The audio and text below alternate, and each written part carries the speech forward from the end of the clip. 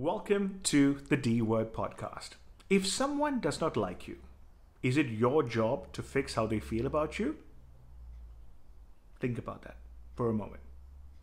I'm going to share with you a little story about myself and how I discovered the real deal story behind that.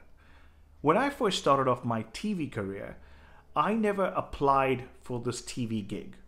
I was in radio and I loved testing cars, and a TV producer saw it and offered me a job. One of the reasons they offered me the job is the personality, and they just liked what I did. Now, I was excited, and when you're excited about a new venture, you share it with everyone. But you think that everybody will celebrate your winnings? Yes, but there will be a lot of people who will not celebrate your winnings. I'll give you an example. How many of your friends like your photos when you are showing something that you are successful in on social media? If your friends are there and they don't interact or celebrate in your winnings, you need to ask yourself, are those people really your friends, or are they just spectators on your social media? Now, that you can answer on your own, but I'm going to take a deeper look at my story and maybe you can pick up something from it. So when I started off my TV career, a lot of people loved what I did. A lot of people celebrated what I did. And there were a few people who did not. I really, at the time, did not notice them because there were so few.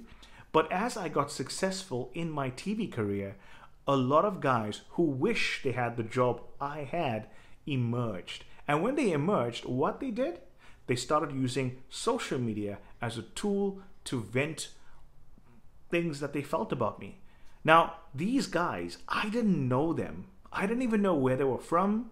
The only time I knew who they were is when they infamously came up in my timeline. And I realized, who are these guys? Now, I started realizing who they were in the bad light because of what they were saying. But until I started to realize and dig in deeper and say, why are these people doing this? And why am I feeling this way? If someone does not like you, if someone hates on you, and if someone says it openly, you have no way in changing their opinion. You have no way in trying to figure out them. So if it's their issue that they are feeling this way, you should not really care what they think because it's their issues, their insecurities, their problems that they don't know how to dissect and how to clear out in their mind. But they're saying it anyway. So until I started realizing that the people who hate on me is not built on what I am, but it's built on their jealousy, I realized that they are the problem. And if I don't know them, it's not my problem to fix. Life will go on if you allow it to. I know it sounds easier said than done, but remember one thing. If someone hates you, it's their problem, not yours. You need to identify the fact that if somebody picks on you, it's their insecurities, not yours. If you win in life and people don't celebrate you, it's also okay. You don't need the validation of people when you are winning in life. And you don't need the validation of people when people pick on you. You just need to understand this is your life. And part of the ladder of success means people will like you and people will not like you. You just need to identify where they fit in your thoughts. And only you, friends, can change the outlook of this, and only you can identify which people matter in your life.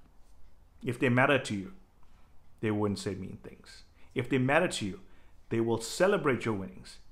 And if they don't matter to you, what they think or what they say should not matter at all. Think about that.